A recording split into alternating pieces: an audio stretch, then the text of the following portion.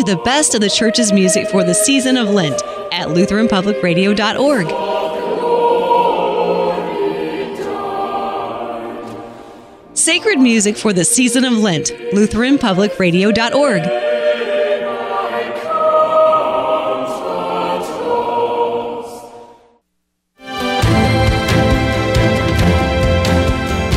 Right now, a woman's right to control her own body is under massive assault, unprecedented assault. It is. Joe, you have in the past, on more than one occasion, voted for the Hyde Amendment, which says that a woman, low-income woman, could not use Medicaid funding for an abortion. Is that still your view, or have you modified it? It is not my view. It's not my view. And by the way, everybody who has been in the Congress voted for the Hyde Amendment at one point or another because it was locked in other bills. The reason why I affirmatively came out opposed to the Hyde Amendment was that if we're going to have public funding for all health care along the line, there is no way you could allow for there to be a requirement that you have Hyde Amendment, a woman who doesn't have the money could not have coverage under health care. Well, I'm glad. Number two, and I've done that, I did that a while ago, okay? Number one. Number two, I would send immediately to the desk of the United States Congress when I'm elected president, if I'm elected president, a codification of Roe v. Wade amended by Casey. Because I think it is a woman's right to choose. I think it's a woman's opportunity to be able to make that decision. And in fact, I've gotten 100% rating from NARAL as well. Senator Sanders, before we move on, I just want to get you to respond. You have a lifetime 100% voting record from NARAL? I know my record of late from NARAL has been 100%. I don't know whether it was 25 years ago. Well, all right. I mean, I think one of the differences, not to pick a bone here, is I have been consistent. All right. I've always believed in that, and you have not. I'm glad you have changed. That's an excerpt from Sunday's debate between Democratic presidential candidates Bernie Sanders and Joe Biden. Both of them have gone all in on both federal funding for abortion and abortion on demand. That's not surprising. Their party has as well. Joining us to talk about the sanctity of life issues that were raised in the Biden-Sanders debate, Dr. Michael New. He's visiting assistant professor of social research and political science at the Catholic University of America. He's associate scholar at the Charlotte Lozier Institute and columnist for National Review Online. Dr. New, welcome back. Thanks for having me. Give us a history of the Hyde Amendment. Sure. After the Roe v. Wade decision in 1973, one of the first things pro-lifers wanted to do was protect the conscience rights of taxpayers. And one of our first public policy victories was the Hyde Amendment. And what the Hyde Amendment does, it prevents the federal government from using federal taxpayer dollars to fund abortion through the Medicaid program. And this piece of legislation was authored by Congressman Henry Hyde of Illinois. It was first introduced and passed in 1976. And during the 1970s, it went through a series of legal challenges. It was not consistently in effect during the 70s. It received some favorable rulings. It received some unfavorable rulings. It was finally appealed to the Supreme Court. And in 1980, in this decision, Harris v. McRae, the U.S. Supreme Court upheld the Hyde Amendment. They said abortion is legal, but you're not required to pay for it through federal taxpayer dollars. So some version of the Hyde Amendment has been put in effect or passed every year since 1980.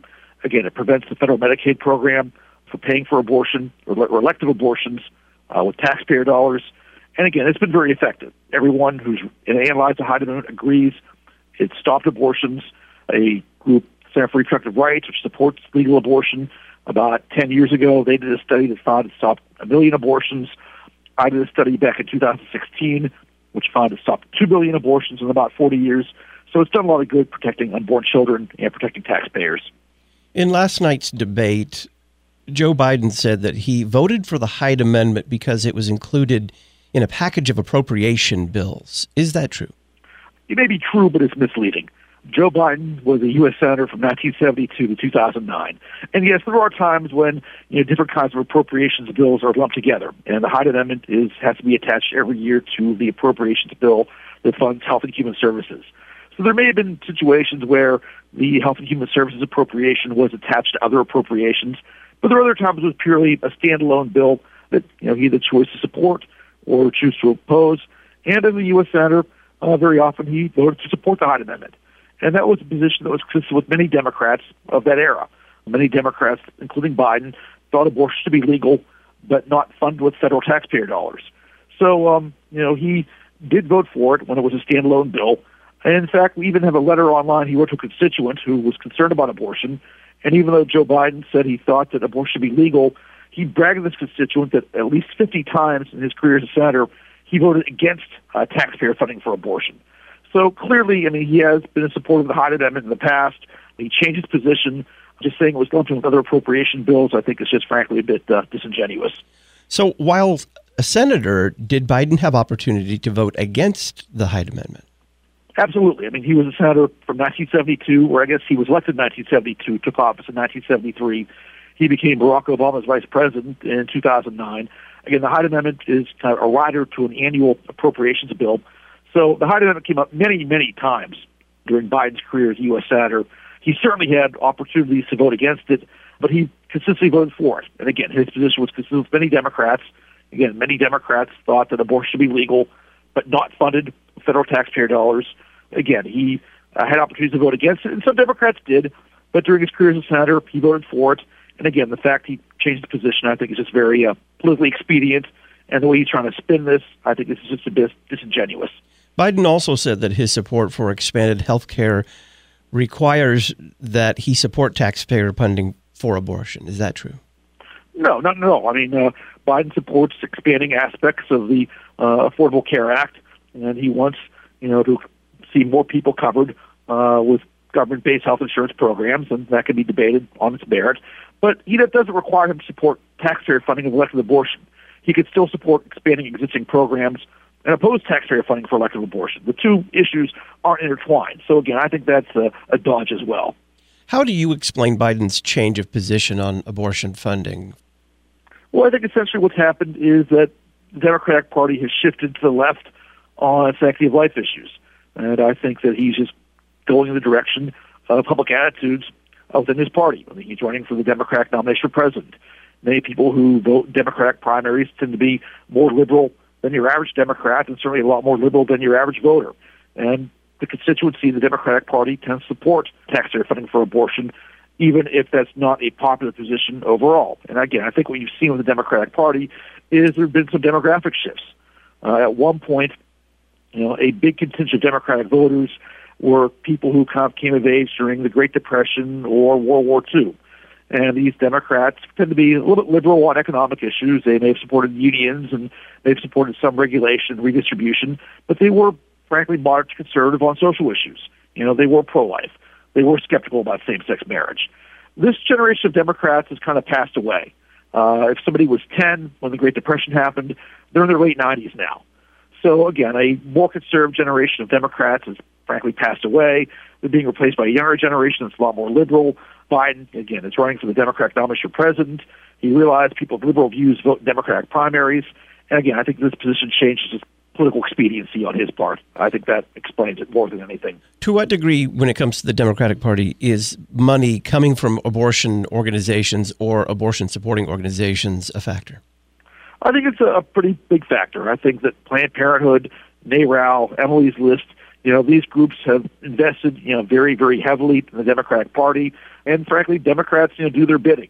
They are willing to oppose bans on late-term abortions. They're now by and large opposing the Hyde Amendment. Again, Democrats have been willing to oppose incremental pro-life laws, poll well, are popular.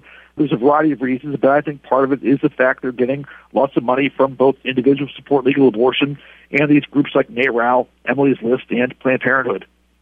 Finally, both candidates, both Biden and Sanders, support taxpayer funding for abortion. Where do the American people stand on the issue? The good news is that, obviously public opinion can be a bit split on the legality of abortion, but it's safe to say that many Americans, at least a plurality, and some polls even show a majority of Americans oppose taxpayer funding of abortion. That I put together a memo on this issue. I found 7 polls taken between over the past 4 years, and each of the polls shows that at least a plurality opposes taxpayer funding of abortion, and in many cases a majority does. And it's not sensitive to how the questions are worded. Even when the wording isn't necessarily favorable to pro-lifers, when it's a discussion of Medicaid coverage of abortion, or the taxpayer funding as such, no matter how the questions are worded, again, at least a plurality oppose this, and many polls do show that majorities of Americans oppose taxpayer funding for elective abortions. Dr. Michael New is visiting assistant professor of social research and political science at the Catholic University of America. He's associate scholar at the Charlotte Lozier Institute and columnist for National Review Online. You'll find a link to his columns and the Charlotte Lozier Institute on the Talk on Demand archives page at issuesetc.org. Dr. New, thank you very much. Thanks for having me. Much appreciated. We'll talk about Bernie Sanders, the radical left, and socialist education with Dr. Thomas Korchak, Director of the Center for Advancement of Lutheran Liberal Arts at Concordia University, Chicago, next.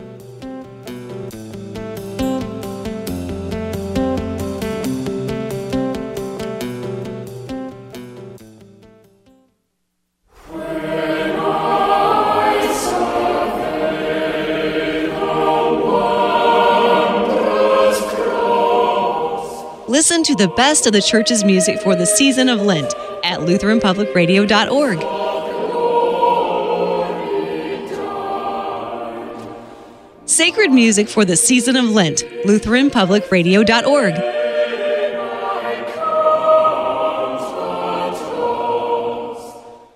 Looking for a foreign language program that will revolutionize your students' vocabulary knowledge and their understanding of grammar? How about a program that teaches critical thinking skills, too? Look no further than Memoria Press's Latin curriculum. Students of all ages can use these Latin study programs. Give your students the gift of Latin today.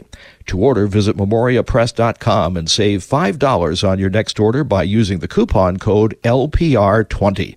Memoria Press, saving Western civilization one student at a time.